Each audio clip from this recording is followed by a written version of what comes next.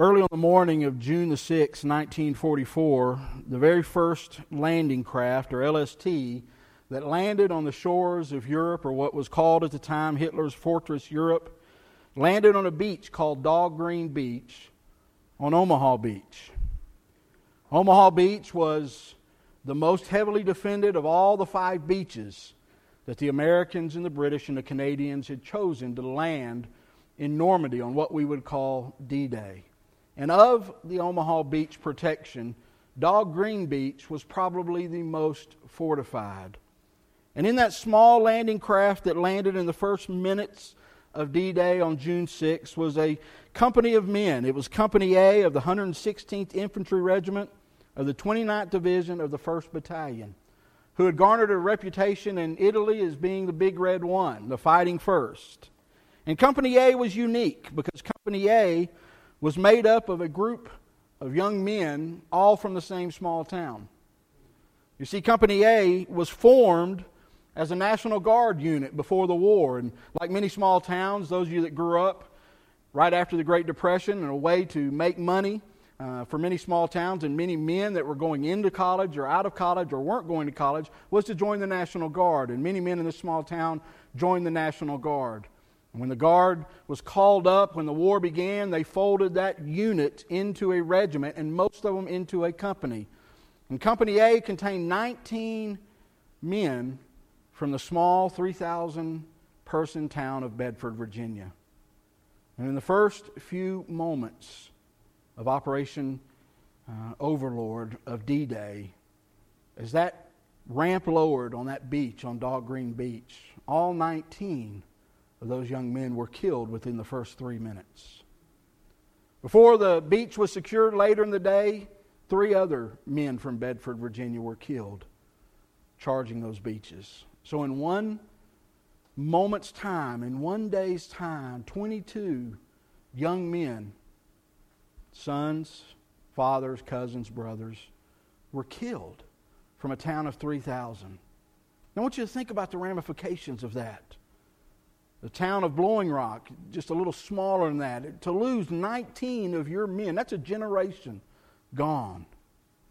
And while that sacrifice is incredible, it's just one of many instances in the last 241 years of our nation's history of small towns and families and communities across this nation that bore the weight and the sacrifices to guarantee our freedom.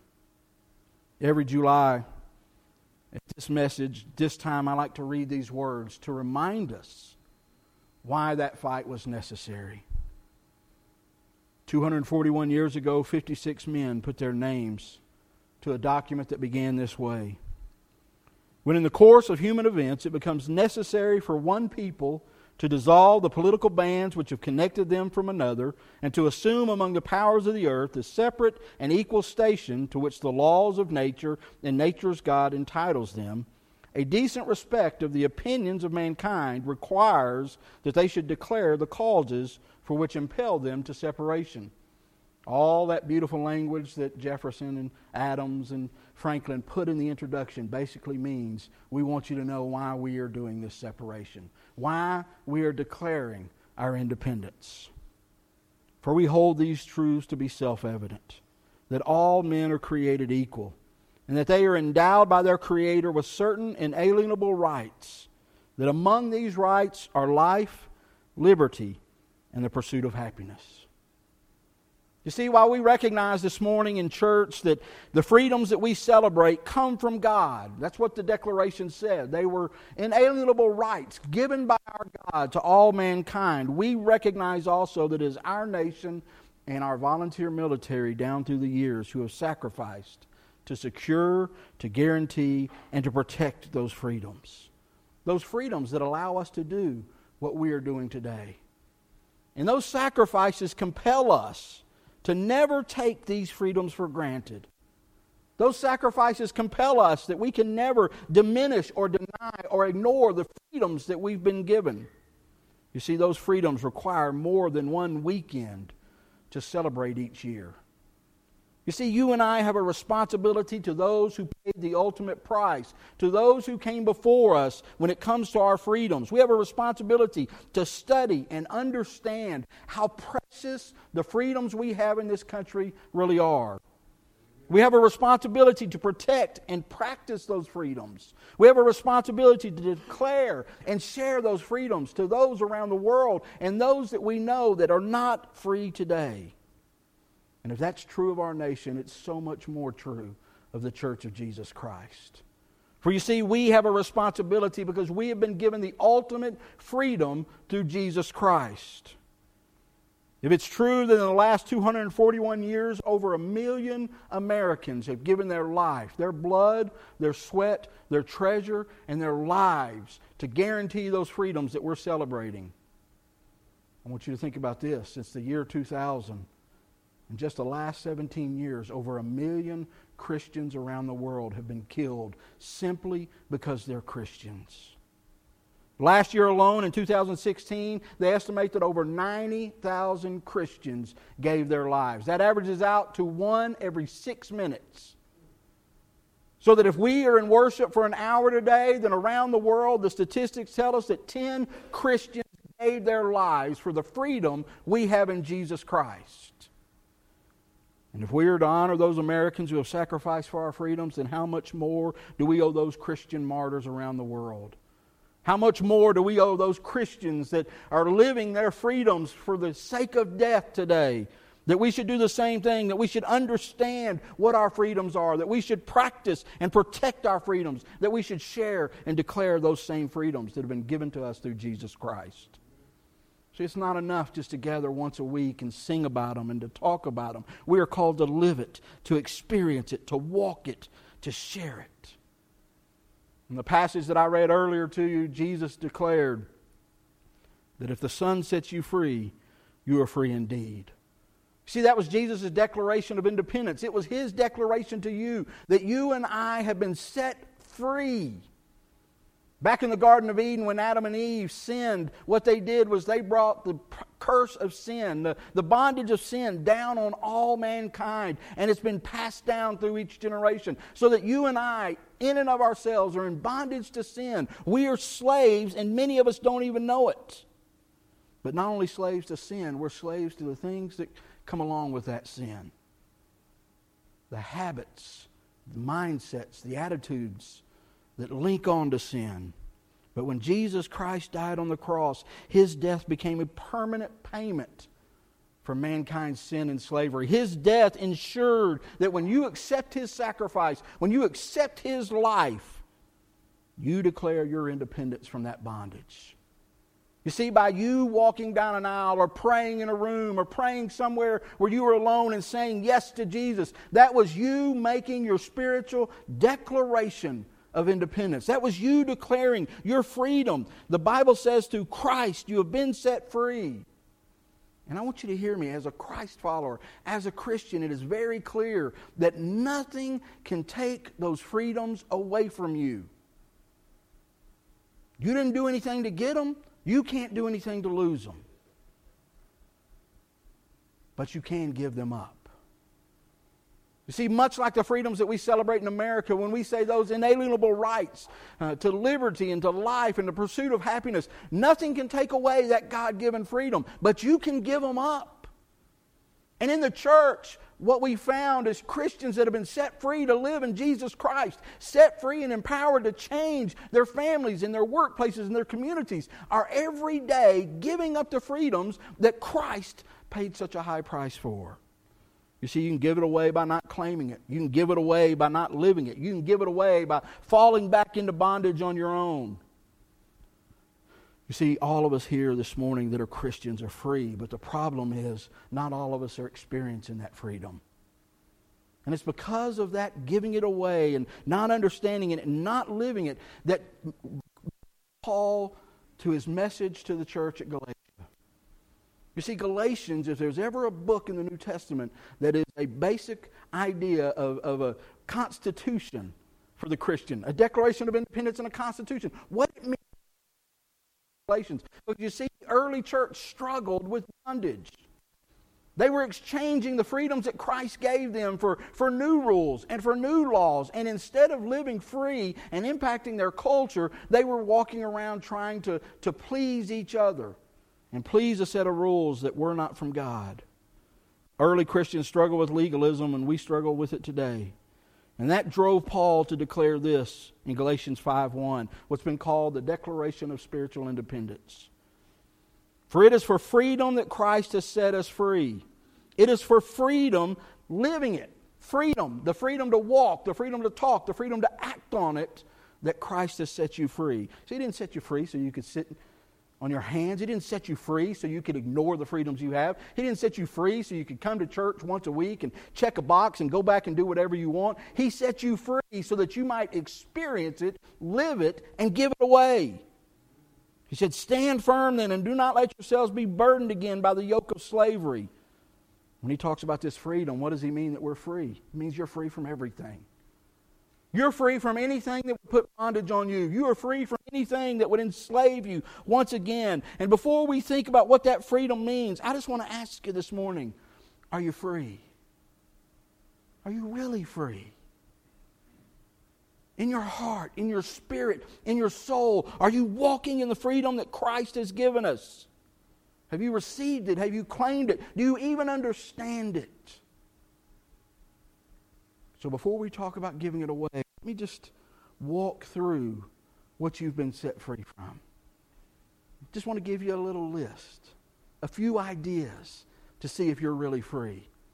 Now, a couple of years ago, I went through this list and I had more responses on email and phone calls, people wanting this list. And it was encouraging. As a pastor, you always like when people listen and say, hey, I didn't get a chance to take notes, and can you send me that list? But it broke my heart because it made me realize so many Christians don't understand what they've been set free from. So I'm just going to go down a list of 10 or 11 things that you've been set free from and give you a passage, and I want you to ask in your spirit, am I free from this? Is there any bondage? Is there any chain in my life in this area that's keeping me from seeing God and experiencing God and sharing God? Because you see, if you can't claim it, then it's not yours. What are we free from? Well, the Bible says in John 1:7, for the blood of Jesus Christ cleanses us from all sin. The Bible teaches us that when you accepted Jesus Christ, you are free from all sin. Do you understand that? Sin no longer has a hold on you. It no longer has a power over you. If you sin now as a Christ follower, it's not because you have to, it's because you wanted to. And many of us are in bondage to sins in our life, and we're in bondage to the things that sin drag in. And Jesus set you free from that. And you're still dragging the chains around that Jesus broke. He says we are free from the law of sin and death. It no longer has a control over us. 2 Corinthians 3:17 says where the Spirit of the Lord is, there is freedom. See, you're not only free from sin, you're free from bondage. You're free from the things in your past that had a hold on you. You're free from those things that you did in the past. Free from those things that you are beating yourself up over. Free from those things that the devil is telling you you're not good enough because you did. You understand that you are free from those things? Some teacher, some coach, some boyfriend, some girlfriend, some boss said something to you years ago. And it broke your heart, it broke your spirit. And instead of recognizing how free you are, you're letting those words and those thoughts put you back into bondage. Some of you are saying, I'm not fast enough, or I'm not good enough, or I'm not pretty enough, or I'm not smart enough because a teacher said it to you. Let me tell you something, it's a lie, and you've been set free from it. So many believers are in bondage to their past that they can't see their future. I want to tell you, Jesus has set you free so that you might let go of those bonds. This morning, I want to tell you it's time for you to let go. Because you see, here's the key to each one of these things that I'm mentioning. It's not that they have a hold of you. You have a hold of them. You see, it's not that sin is holding on to you anymore. It's not that bondage is holding on to you anymore. It's not that fear is holding on or worry or doubt. They're not holding on to you. You're holding on to them. Because you see, when Jesus Christ died on the cross and you said yes to Him, He cut that hold they had on you. But what we do, and Paul says it clearly in Romans 9, he says, I do what I don't want to do.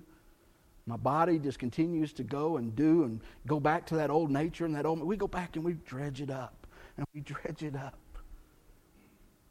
Oh, Pastor, you don't know what I've done. Oh, Pastor, you don't know where I've been. Pastor, you don't know what's happened to me. Jesus does. Heard somebody say this week, the devil knows your sin, knows your name, and he calls you by your sin. Jesus knows your sin. He calls you by your name. Why? Because your sin's not a part of Jesus' life anymore. He died on the cross for it. Stop being in bondage to something that's not there anymore. You're free from the law of sin and death, free from bondage. And I love this, Romans 8:1, there is therefore now no condemnation to those that are in Christ Jesus. You are free from condemnation. All that guilt over something that you've been set free from, why not let it go? See, you think, I'm not good enough. And we carry around the guilt from the mistakes we made to prove to ourselves that we're not good enough. Jesus says, let it go. You've been set free from it. False guilt is killing more Christians' joy than anything else in the church. And sadly, pastors love to use false guilt because it's controlling. Listen, there is therefore now no condemnation to you that are in Christ Jesus. Now there's a difference between conviction and false guilt and condemnation. See, conviction is when you're sitting in the service and the pastor says something and you think, man, he must have been in my living room this week, right? You elbow your wife, did you talk to the preacher? Right? That's conviction. Conviction will drive you to a deeper walk with God. Conviction will always want you to follow hard after God.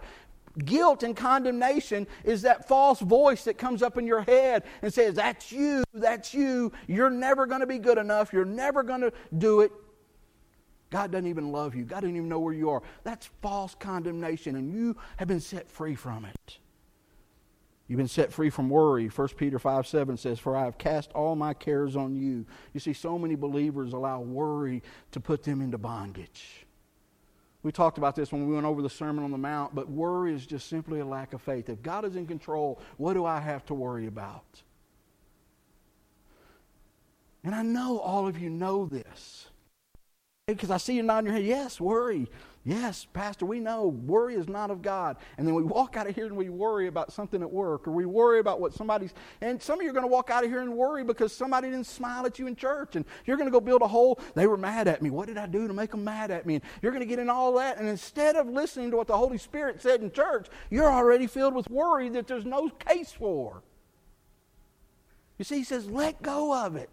The moment you find yourself starting to worry about tomorrow, you need to say, I've been set free in Christ. Worry is not part of my life anymore. I trust God. Who else should I trust? He knows what's going to happen tomorrow just as clear as He knows today. I'm ready to go with it. You've been set free from sin, from bondage, from condemnation, from worry. You've been set free from defeat.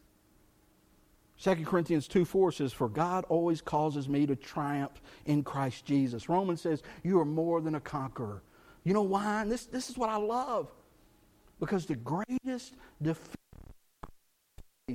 are just a path to their greatest victories. Have you seen the new commercial that's going on? I don't even know who makes the commercial. It's a wonderful commercial that has a bunch of athletes talking about the key to being a great athlete, key to victory. Has them sitting around and you know, Eli Manning and Peyton Manning. Peyton's talking about going, throwing interceptions in his first 10 games. And Michael Jordan talking about getting cut from his first high school team. And, and they're going through talking. He said, the path to victory is through defeat. Because, see, the Bible promises that no matter what you face, your worst defeat can be your greatest victory. Because God takes whatever we find in defeat and helps us learn from it. Stop being in bondage to your past defeats.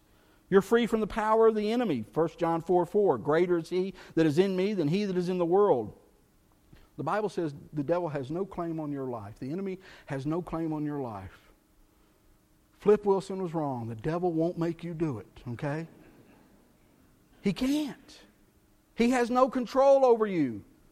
He's not leading or guiding you. You're free from the power of the enemy. You're free from weakness. Psalms 27:1, for the Lord is the strength of my life. Paul said, when I am weakest, He is strongest.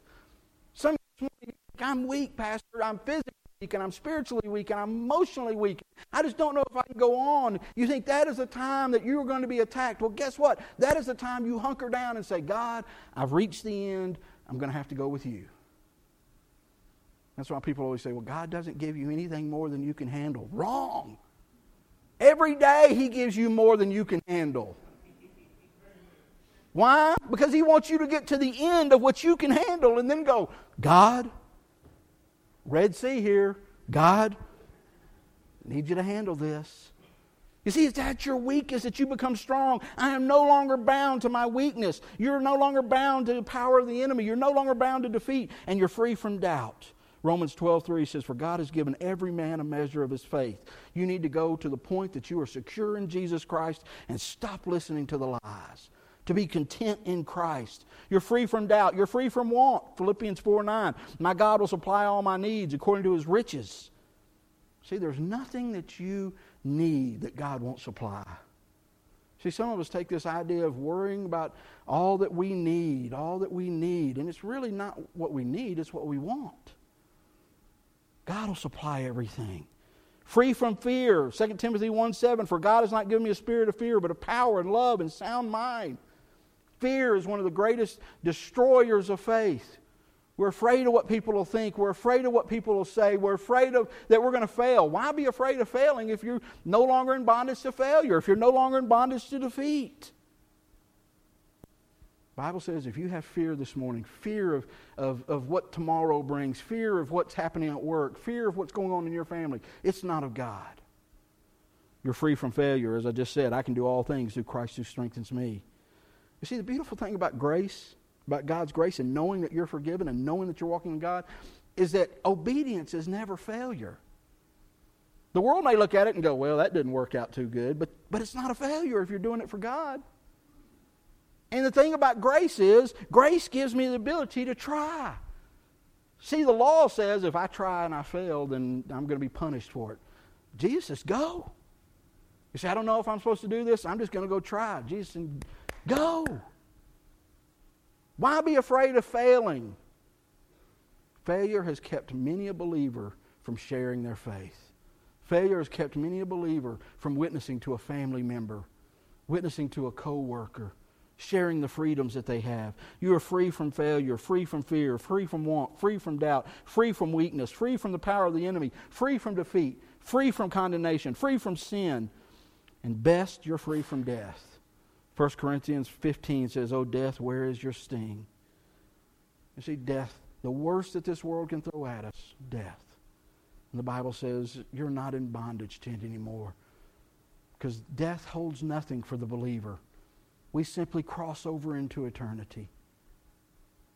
Do you hear what he's saying? Do you get the picture? You're free. Free.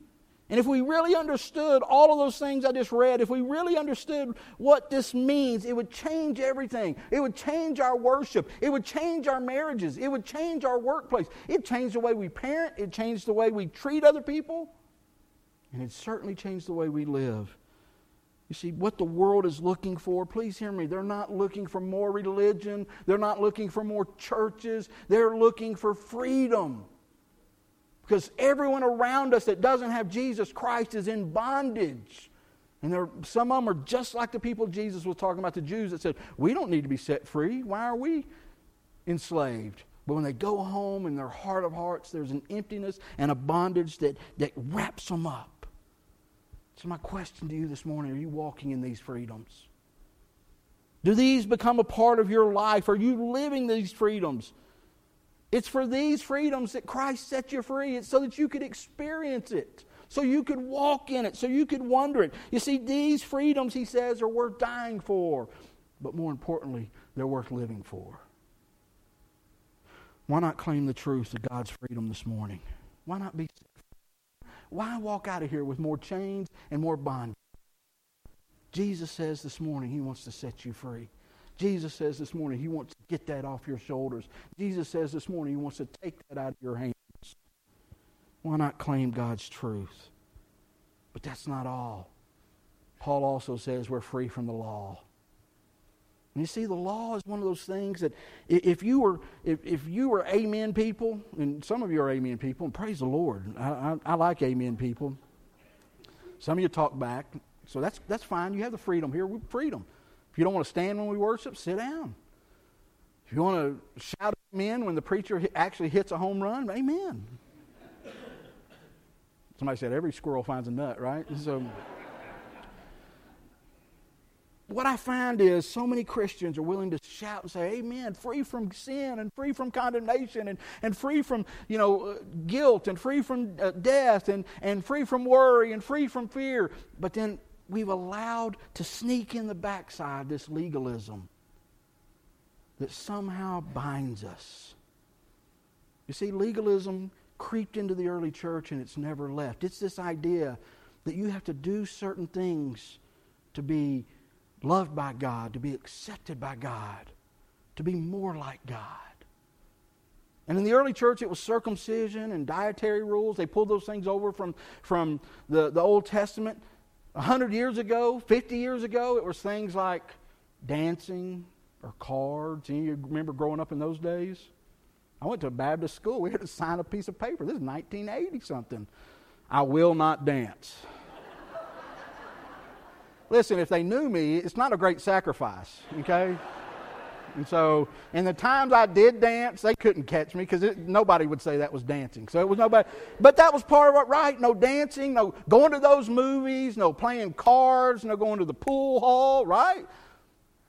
I mean, those were the things that we said. If you want to be spiritual, you certainly don't do those things. You do these things. You've got to be at church every time the door's open, and you've got to check off all the little boxes on your Sunday school attendance, and you've got to do this, and you've got to do that. And so we put all these rules together, right? Because somehow that makes us more spiritually. We think somehow Jesus is going to love me more if I do these things. Well, I've got good news for you. Jesus loves you more than He ever could right now.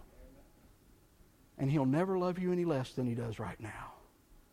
There's nothing you can do to make Jesus love you less, and there's nothing you can do to make Him love you more. Why? Because He's Jesus. And in the midst of the pig pen where you were at your worst, Jesus loved you. But legalism creeps in. See, today it's things like denominationalism. If you don't go to this denomination, or if you go to that denomination, or it's versions of Bible. If you read this version of Bible or that version of Bible, or you sing this song, or you don't sing that song, or you dress this way, or you don't dress that way. And so many people in the church say, I'm free of legalism, Pastor. But man, let somebody come into the church that doesn't fit into your look, your expectations. Ooh, did you see that guy had shorts on? Right? Listen, it still bothers me. And it's legalism. I see somebody come in with a hat. Oh, wait. It's the house of the Lord. Take that hat off. Right? You see that guy, he had tattoos and, the way he looked, and maybe he was lost, right? Maybe he was here looking for help. See, we got quiet. Why? True. If you can't say amen, you say ouch, because it's true. We just added legalism on, and all legalism does is it hinders the move of the Spirit, and it hinders the freedom of the Spirit. And what it does is it robs you of your joy in your relationship to Jesus Christ. Because instead of an intimate and personal relationship with Christ, what you do is you substitute it for all these other things. You want me to give you a little test to see if you're struggling with legalism?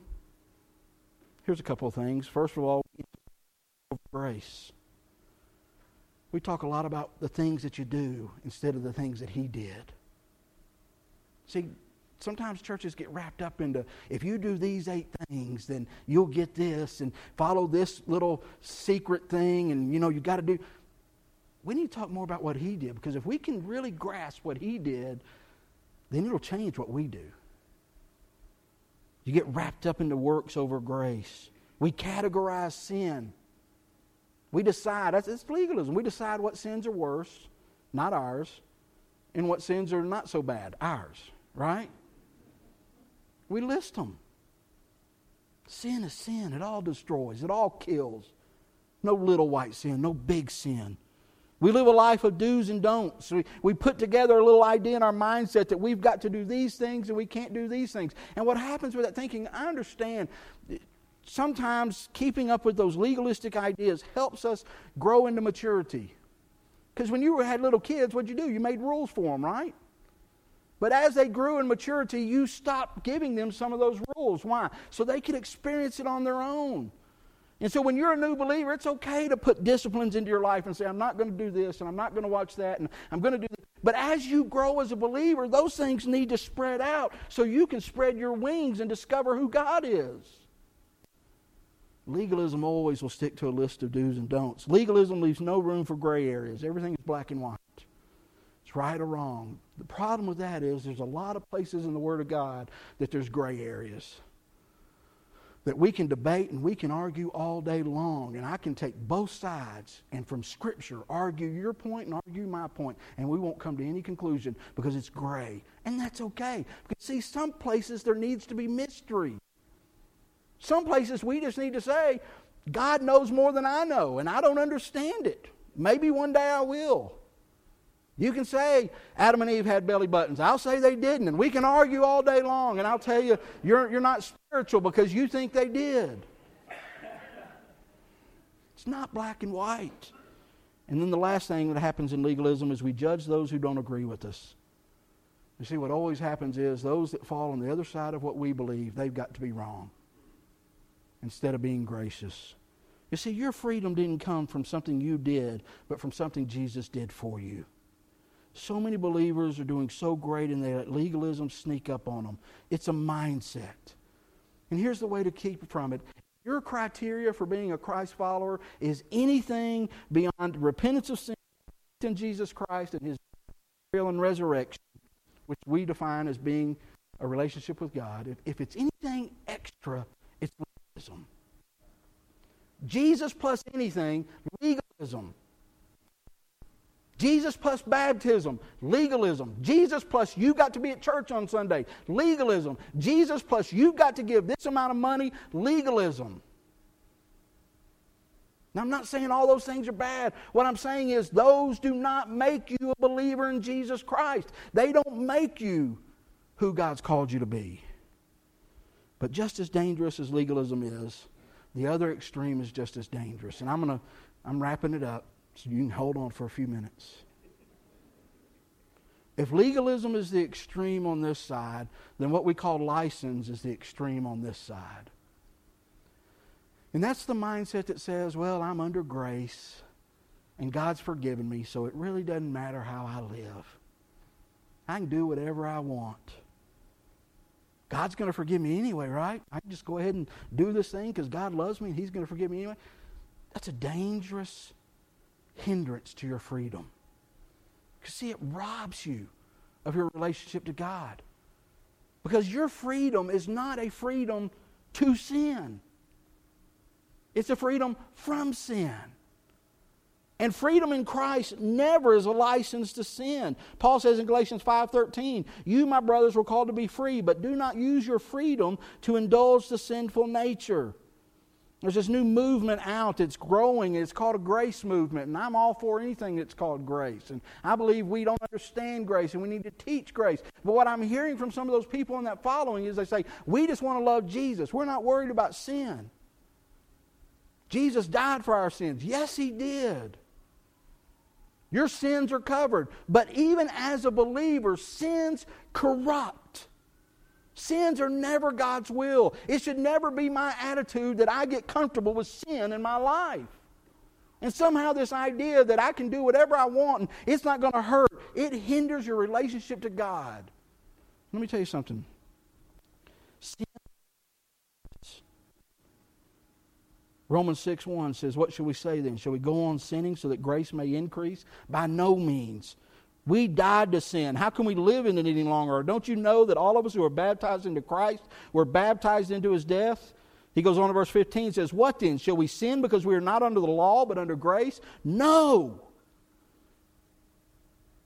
Sin is never God's will for your life. It's never His desire. And when you get to the place that you are so comfortable with sin and you excuse it because of the grace of Jesus Christ, you are not experiencing the freedom that God has for you. Matter of fact, you are putting yourself in bondage again to the very sin that Jesus died for.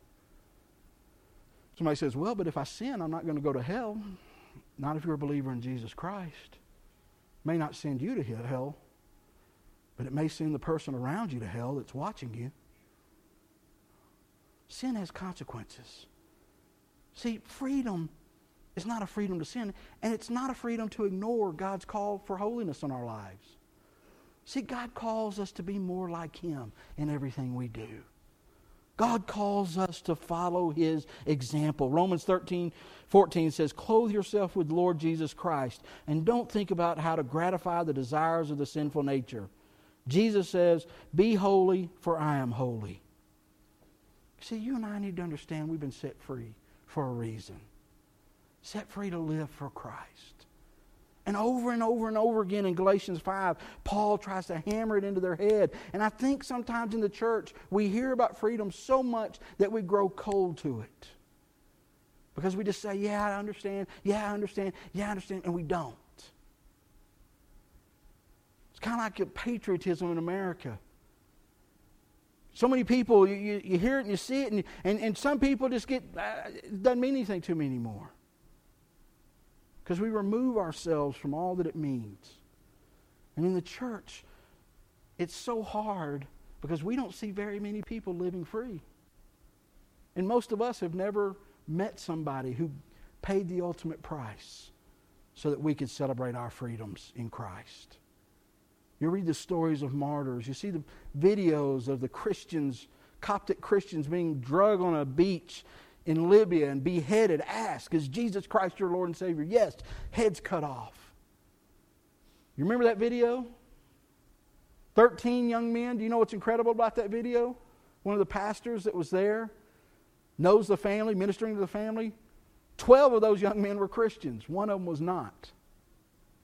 And while they gathered around this young moderate Muslim listening to these other Christians pray and say that they were willing to die for their faith, this young man said, if they have that and they're willing to die for it, I want what they've got. And he met Jesus that very moment. You see, we've been set free to live and to share the glory that is Jesus Christ. Stop taking it for granted. Stop ignoring it. Stop letting the bondage of this world bind you down. Let me ask you again, are you free? Are you free from fear? Are you free from rules and condemnation and guilt and worry and past defeats, doubt, past failures? Why not let the chain breaker set you free this morning? Peter Marshall, famous pastor who was one time chaplain of the U.S. Senate, prayed this prayer in the mid-50s. As he opened the Senate floor, he said, "Liberty is too precious to be buried in a book. Costs too much to be hoarded or abused. It must be lived. Dear Lord Jesus, help us to understand that liberty is not the right to do as we please, but the opportunity to do what is right."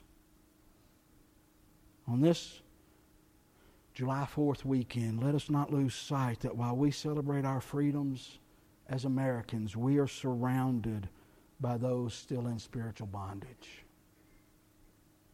Jesus declared, "I have come to set the captives free, and who the Son sets free is free indeed." Let's pray.